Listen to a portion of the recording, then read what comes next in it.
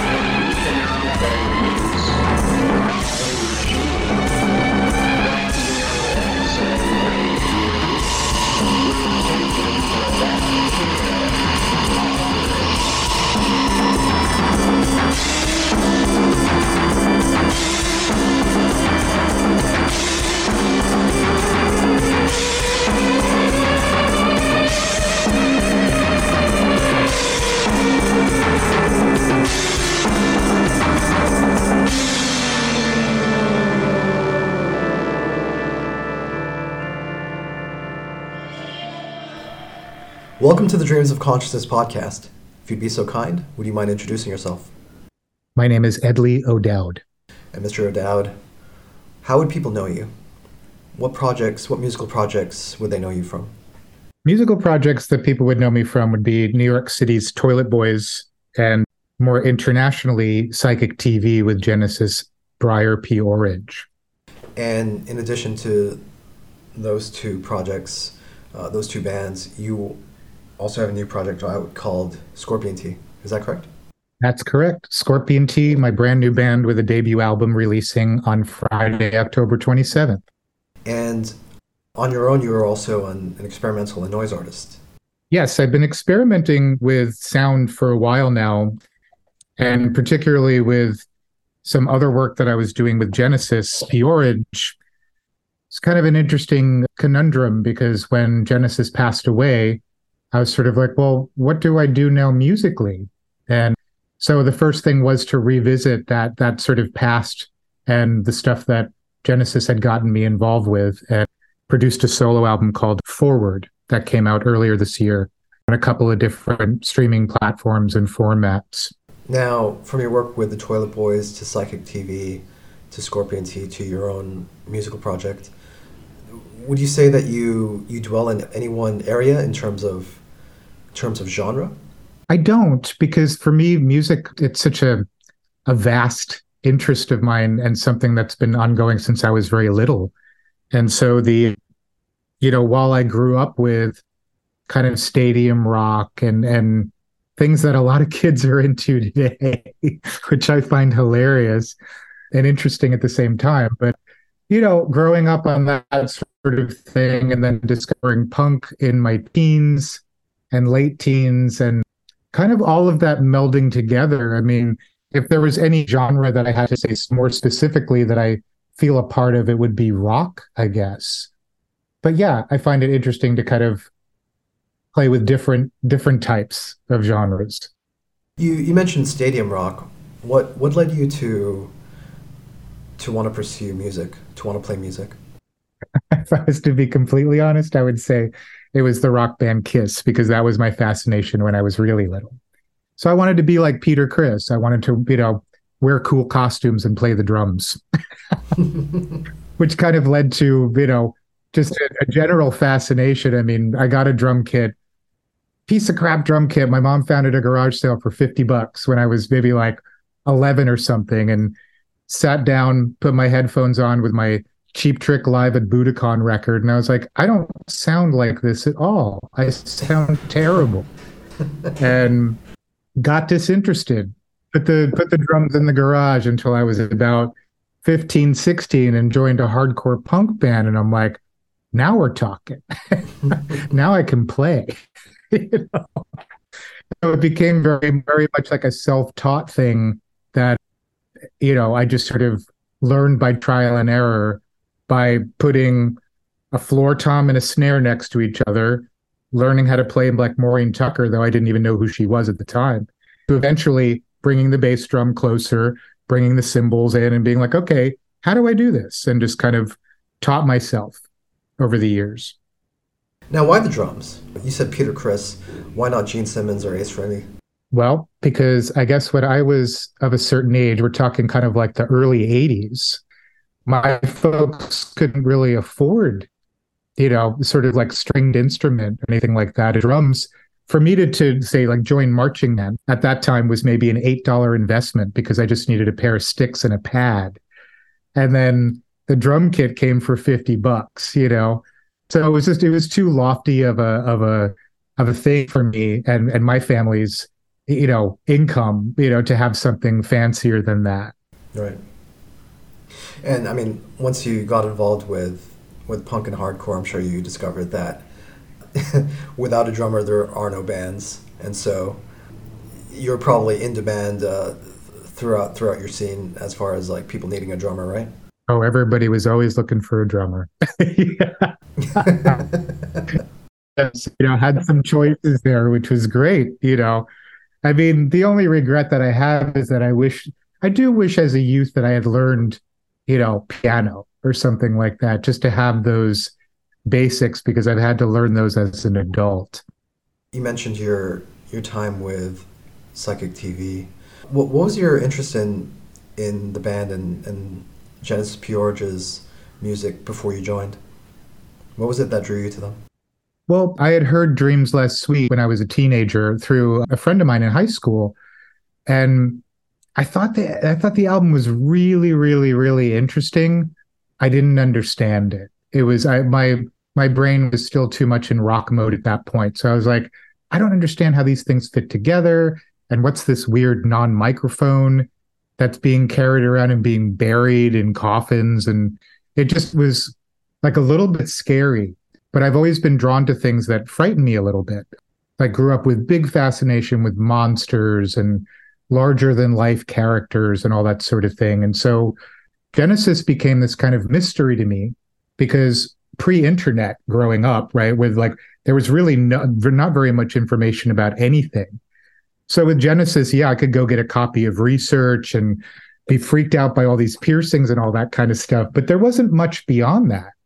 And so years later, when I ended up meeting Genesis, it was like, wow, you're a person, you know, you're not this scary thing that I had imagined in my head for all these years, you know? So that's kind of where the interest in Psychic TV came initially, because Genesis and I were friends before we ever played music together. We were actually friends for several years before we did anything. We just really enjoyed each other's company, which kind of made the band thing a lot easier to do because we were already established as friends.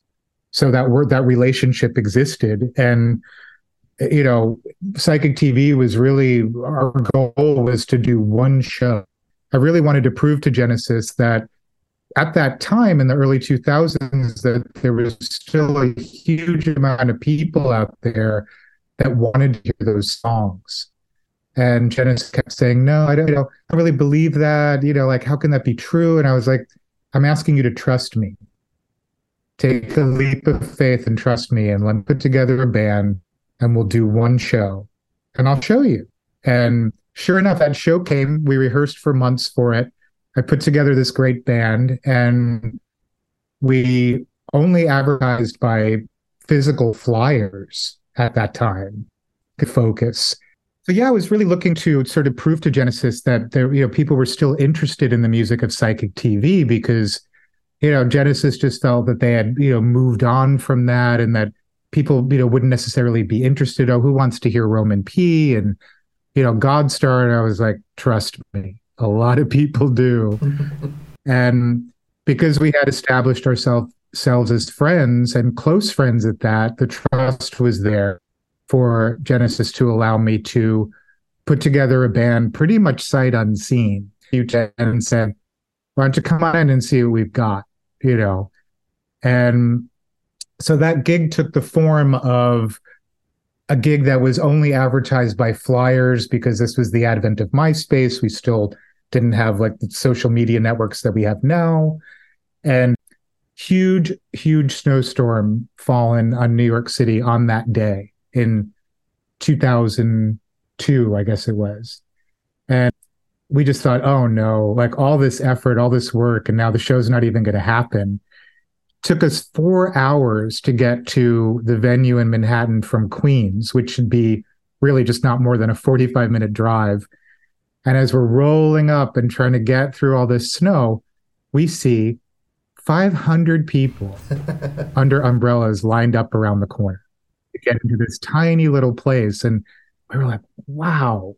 So that really set the stage. And from there, I mean, the next morning, the phone was ringing, and, you know, gave Genesis a couple of days to relax, and then called and said, hey, I'm getting a lot of calls from publicists and booking agents, and they all want us to do something. Like, what do you think? And we just, neither one of us really expected that to happen. And we decided to go with it, and we didn't stop for almost 20 years. That's great. I mean, just as an aside, I came to this music in the 90s. And even though I was more of a metal guy, Throbbing Gristle and Psychic TV were still names that were, you know, mentioned in this very reverential light. So I think it's interesting that, he, you know, to some extent he didn't realize the influence he had, you know what I mean? Yeah, I do think it's interesting. I think Genesis always knew in terms of Throbbing Gristle, right? Like the sort of how iconic, right? And how important and influential. I think Jen was very aware of that. I think because Psychic TV was more of Jen's heart, it was a little more like, oh, there's a lot of weird memories and we had a good time, but there was just different things that kind of happened where, Jen just didn't see it as valid, I guess, in a way, until we got back out there, with the project and people were accepting Genesis's new blurred gender and wanting to hear new and wanting to hear old. And there was just this demand that got created. So we found out pretty quickly. And I think Genesis's confidence was, really restored by that, You mentioned the visual aspect of rock music being appealing to you. I should mention that you are professionally a designer. Yes. So that was one of the reasons, that I got into it, because I knew that I wanted to be an artist of some sort. But, at that time, you're being groomed by your parents and your family and all this stuff. It's like, well, what are you going to do with your life? What are you're going to be a fireman? You're going to be a policeman like your dad? Like, I don't think so. I wanted to do something productive, right? But I didn't really feel like I could be a painter or something like that. I think I needed something a little more work oriented, and graphic design just kind of turned into that thing. But it was very much a result of being told all through my youth, when I'd be sitting there drawing pictures of rock bands and all this kind of stuff, people would say to me, you should make album covers. And I never thought it would be that simple of a thing, but that's exactly what ended up happening. The imagery for rock music and specifically like punk and metal is such a strong component of, even if you go the other way and have like anti imagery. I remember there was a period where every hardcore album was just like, a flat color, a blocky sans serif, and black and white photo. Do you know what I mean? But even that kind of became its own, its own form of like, I don't want to say marketing, but like you see that and you know exactly what kind of music you're going to get. Yeah, and what I found fascinating about that, in current times, is that as I get older and I see more and more proof that pop does eat itself, and so culture is just consumed and regurgitated in a new form constantly. And so what I find fascinating about all those old hardcore records too is how new bands are appropriating that style. But it means something a little bit different now, because it's more of a style appropriation than it is the authentic nature of it. I mean, the flat colors and all that stuff had a lot to do with budget. Yeah, that's true. I mean, I'm kind of on the other side of the tracks in terms of being a metalhead. And it's funny because there was this real like pushback against the airbrushed album covers and, the fantasy art and stuff like that. And, maybe 15 years ago, maybe even more, I would notice teenagers, and sometimes quite young as well, like, just starting high school, wearing the same band shirts that I wore in high school in the 90s. Yeah.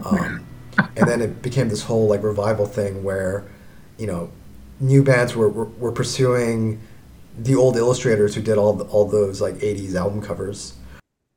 Yeah, I mean, Raymond Pettibon was, an artist in his own right, but it's like, but now, it's incredible. You think like, he gets paid really well to do his work, and his work is wonderful. I do find it really fascinating present day working with like a really varied roster of artists on album artwork. Billy Joel being one of my, primary clients, just didn't seem like it would be a fit, right, with somebody like me, but it totally works, And then you just sort of slide right across the scale to somebody like Diamanda Galas, who I've been working with for almost the last 5 years making album covers, and it's been extraordinary, sort of being able to have these tools of computers now and these sort of endless possibilities where you can really, really kind of capture what's in someone's imagination.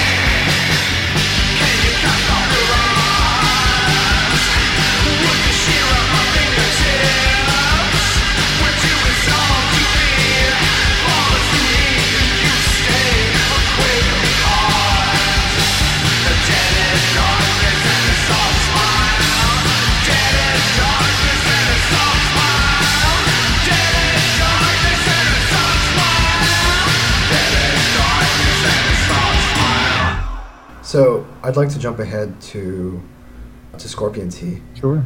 Sorry, no pun intended. But tell me about the genesis of the band. What brought you guys together, and what were your intentions? You could have also said spill the tea.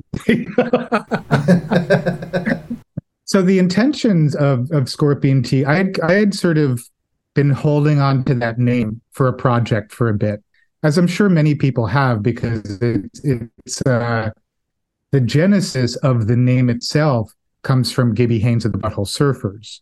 And in the short film Entering Texas that they made in the late 80s, a family arrives at this wayward, scary road in Texas where it says family style barbecue.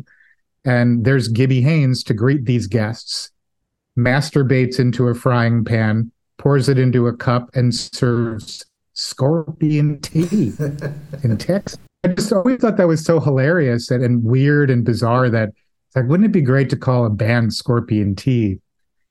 And after Genesis, it was the pandemic. There were so many things going on that were preventing people from getting together or moving forward in, things that they wanted to do. And an old buddy of mine had a knee surgery. He's from Colombia. And we just, been always been good friends or whatever. And he's like, anyway, I'm working on a record. Do you want to come to Colombia and record drums on it? And I checked the flight prices, couldn't believe my luck that I found a round trip flight for $400. And I was like, I'm going to Colombia. And while I was there, we worked on some music. And then he played me a lot of demos that he had been working on over the years. And I said, damn, this is really what I'd like to be doing musically right now, to kind of take this and really run with it and make something that just sounds broken and like otherworldly. And he was willing to move back from Colombia to do that. And so there it began. And within a couple of months, we were in pre-production and flying out to LA to make this record. And we should say that Chris Cruz is the friend that you mentioned, who's living in Colombia. But you described the music that he created as broken and otherworldly. Because there was something about the tones and the note choices and structures that just, they felt familiar but unfamiliar. Because he would do things like, in lieu of having a bass guitar on these demos, he would lay down the bass with an acoustic guitar detuned. And so even though it was like pretty much in tune, there was frequencies there that just caused it to sound broken or like just unusual, not the usual fare. So while the chord progressions and they maybe seem totally normal, they had this other kind of feel to them. And so I said to Chris, I said, do you want to kind of like go further with this? It's like, I really want to record to tape. I really want to be able to manipulate these sounds, and just have like a grand gesture, and he was totally, behind me the whole way on that. And the studio we ended up working with in Los Angeles, which is run by Thomas Dolas from a band called OCs, who are doing really well at the moment. It was all about tape and it was all about outboard effects, and so we got to really kind of get in there with the grit and what we like to call kind of making things crispy around the edges. Yeah, the production of the album, and we can talk about working with Thomas Dolas in a little bit, but the production of the album is interesting because it's not necessarily a retro or throwback style, but it is very much, the word repudiation came up on this podcast a few weeks ago, and so for some reason that stuck in my head. But it is like a repudiation of some of the slicker, recording and production techniques that you're hearing on a lot of post-punk and death rock style albums. Yeah, it was, I think that we went to that studio sight unseen. I mean, that backstory is a little bit crazy because I had been working with another label and I was committed to self-funding to get a record out. And so the deal was sort of struck with Thomas at Studio 22 in LA.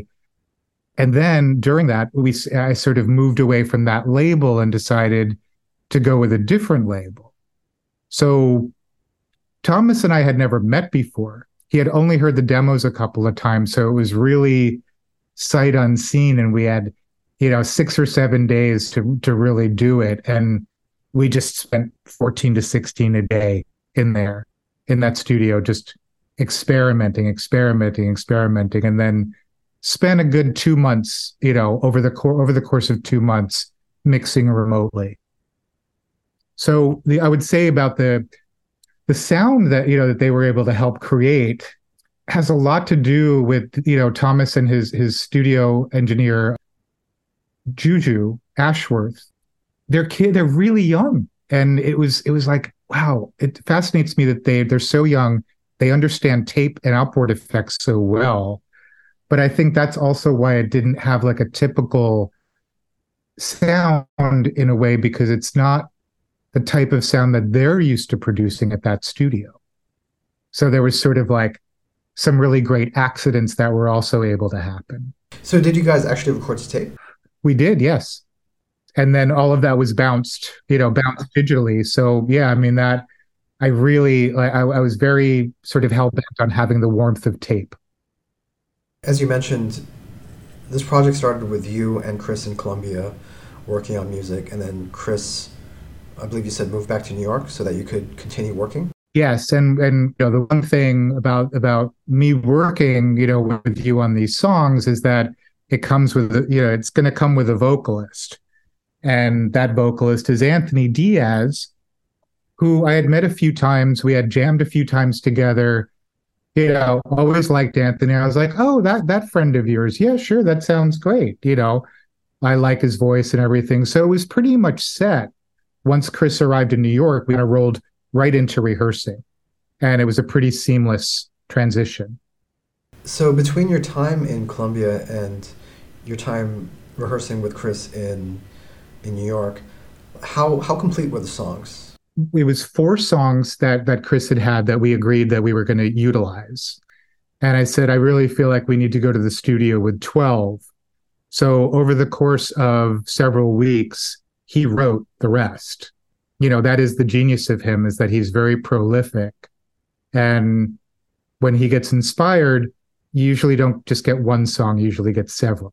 So that's a great advantage to working with him. And with Anthony, you get this incredibly educated person who just has a really, really strong way with words and is able to deliver a lyric that just sticks with you, as far as I'm concerned. And so in a way, he's been amongst the most interesting lyricists I've ever worked with, because there's always something that stuns me when I read it. Gotcha. So 12 songs completed before you started working with Thomas? We had 11 songs in the bag. Okay. The 12th one was written in the studio. And that's still unclear as to where that's going to go, because it sort of falls between a Scorpion T and an Edley ODowd track. So I'm not sure if it's going to go with Scorpion T or if it'll be on my next solo record. You talked about working at Studio 22 with Thomas Dolas, and you also mentioned that Thomas is having a moment.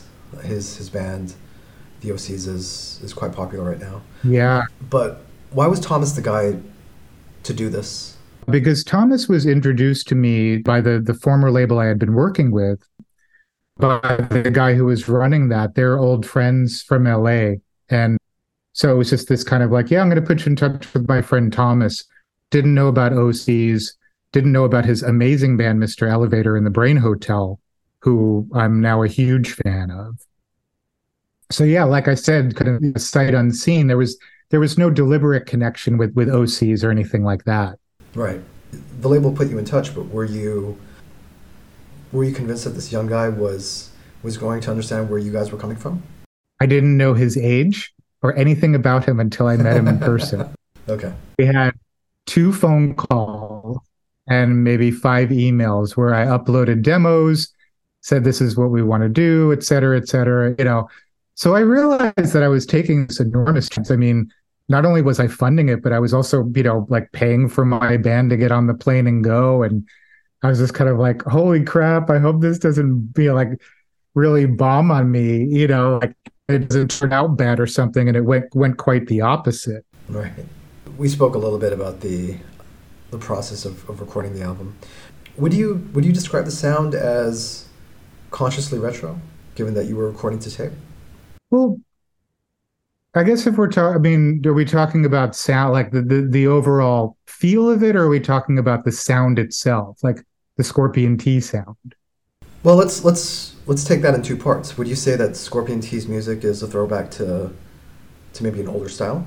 I think that there's elements of older style, but like I said before about Pop Will Eat Itself, right? That the idea of taking these older styles, assume and regurgitating in new ways.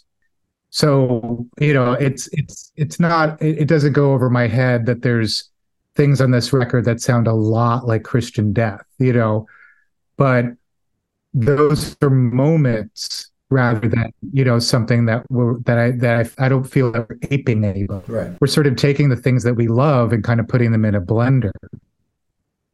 Because you'll also find on the record too, there's, stuff that brought from Latin America. There's reggaeton influences and but just in little glimpses rather than kind of like laden with them.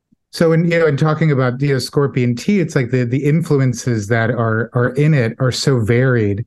And I was saying, earlier that it doesn't go over my head that there are, moments where it'll really sound like Christian Death, or somebody will say, "Oh, I really hear Killing Joke in this."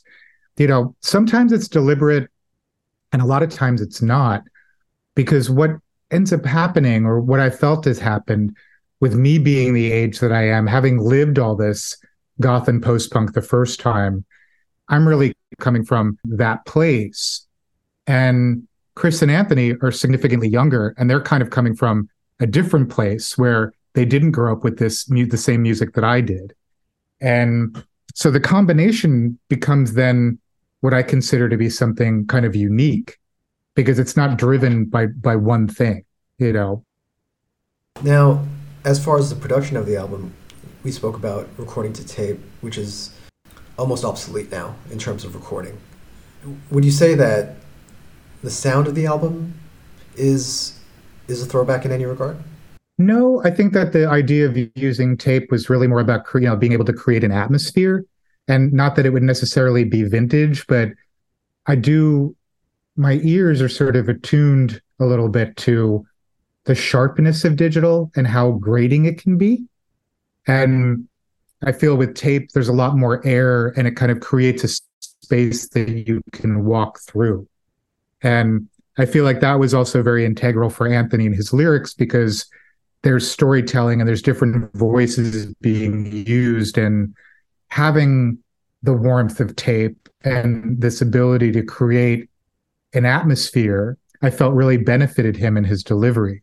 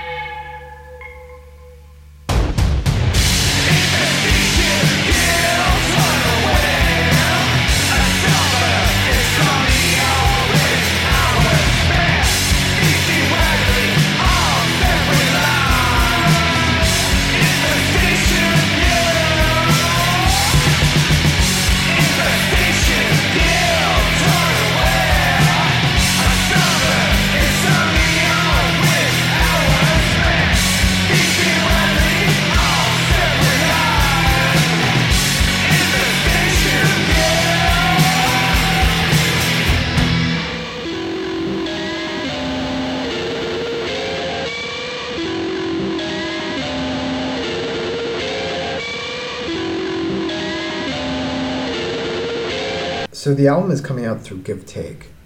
Tell me about the label, because I've never heard of them before now. Yeah, to be honest, I hadn't heard of them before either, and it was through this publicist that I work with, and Scorpion T was, I think I had just come back from LA from the initial recording, and so I was talking to him, and I was like, I think this record's going to be fantastic. Like, who do you think should put it out? Because in the past, I like with Psychic TV, I had started my own label, and so I was kind of in control of all of that. Never really had to think about anybody to put something out other than distribution. So my publicist actually brought up the idea of Give Take, and he said he had worked with them before and that they had never really had a rock band. And so I thought this would be an interesting opportunity to see how a label that maybe kind of deals with goth and like that sort of thing from more of an electronic perspective, what would happen if they handled it from a rock perspective. And so it's been really fun on all accounts because both the band and the label have been super open to kind of like, let's just create. And so they've been, I kind of feel like it's very much it's sort of a mix of all the parts, label and band. I mean, somehow the publicist for an electronic label handled a goth rock band and you guys ended up on a death metal podcast. But the thing, but Chris and Anthony, they don't know about this interview yet, but death metal podcast, they are going to be so stoked. Because those guys, the two of them, they've worked together for 20 years as like songwriter, lyricist, and there's a whole death metal project that they've done that we're actually considering revisiting and laying new drums on with me. But yeah, so they're going to be super psyched that I'm speaking with you. Hopefully they'll like this interview and we can speak some more about it. Yeah. So by the time people hear this episode, Scorpion T's self-titled debut will be out by Give Take. Edley, what's the best way to get the album? Well, once the album's out, because the album's available for pre-order now through give.take.life.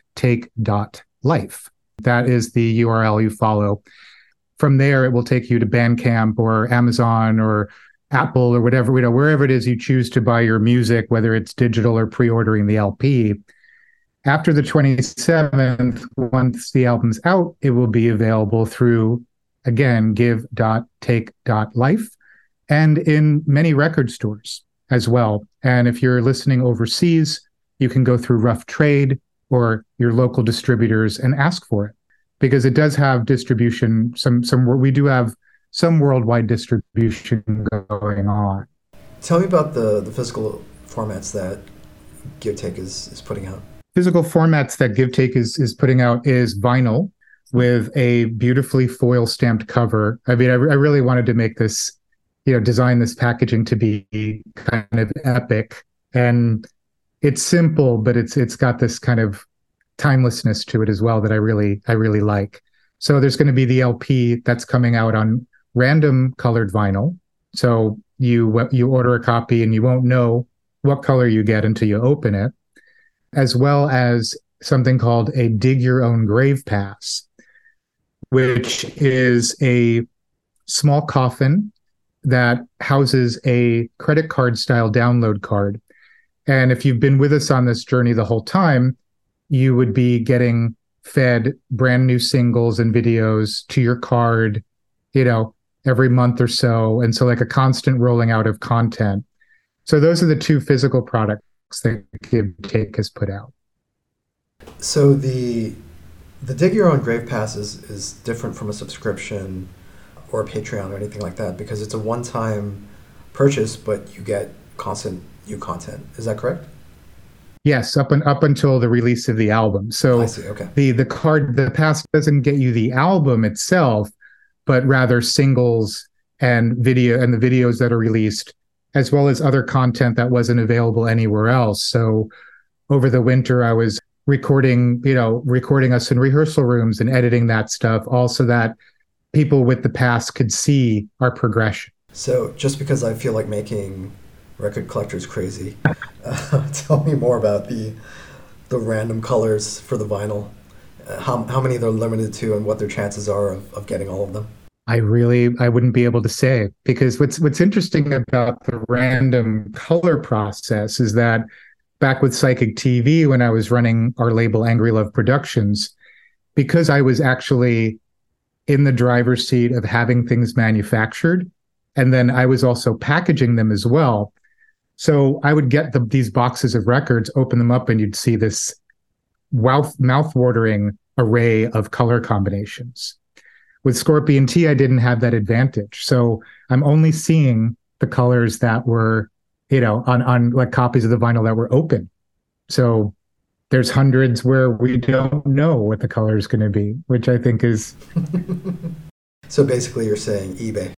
Right. But with the Psychic TV thing, because like I said about manufacturing that vinyl, and like I knew how many variables, and people started to catch on how many variables there were. People would order 10 copies at a time. The real hardcore collectors would literally order 10 copies. And I'm like, I love that. I don't like the post retail that can happen. You know what I mean? Because I also don't think that's fair, but it is what it is. But it was always really encouraging, to get these correspondences with people wanting like every possible mutation. We spoke about the soul album Forward that you put out at the beginning of the year. Do you have any more music planned for that? I do. I'm currently working. I've been working sort of on the side all year, for short periods at a time, just sort of collecting material, spend a few days editing and just keep things moving along. But with my solo work, I've decided to take a step in another direction and start working with vocalists. And I'm seeing some really, really amazing results that I'm looking forward to sharing with the world. Hard to say what the end result is going to be like in terms of an album vibe, but it's definitely quite different from what I did on Forward. Very cool. If people want to follow you online, either your visual artwork or your music, what's the best way to do that? Best way to follow me is Edley, Edley, ODowd, ODowd, and that name is used on all social media platforms. To follow Scorpion Tea, we are on all socials as Scorpion Tea Time, because Scorpion Tea was taken. So you just have to add that TIME at the end, and you'll find us on Instagram, Facebook, and TikTok. Is there anything else you want to say? No, I think that's good. Did I answer all your questions? Yeah, absolutely.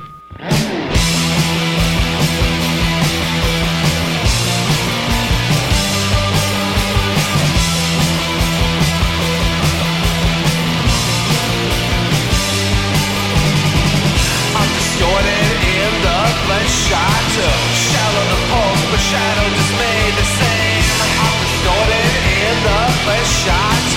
Phantom of shame, it's all you can give to get there. Terrific.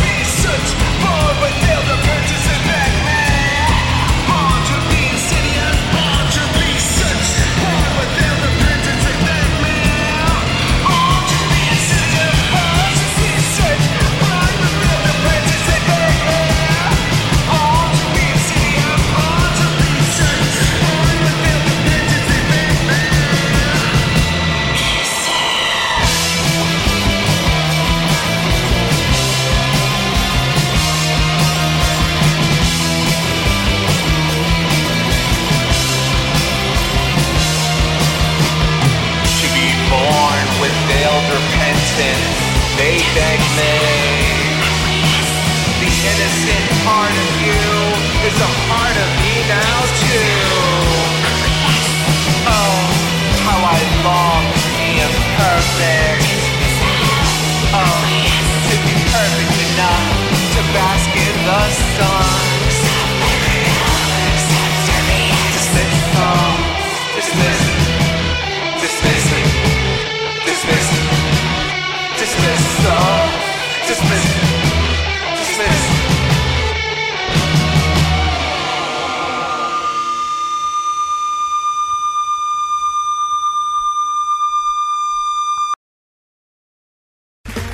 Okay, round 2. Name something that's not boring. A laundry? Ooh, a book club. Computer solitaire, huh? Ah, sorry, we were looking for Chumba Casino. That's right, ChumbaCasino.com has over 100 casino-style games. Join today and play for free for your chance to redeem some serious prizes. ChumbaCasino.com. No purchase necessary. Void where prohibited by law. 18+ terms and conditions apply. See website for details.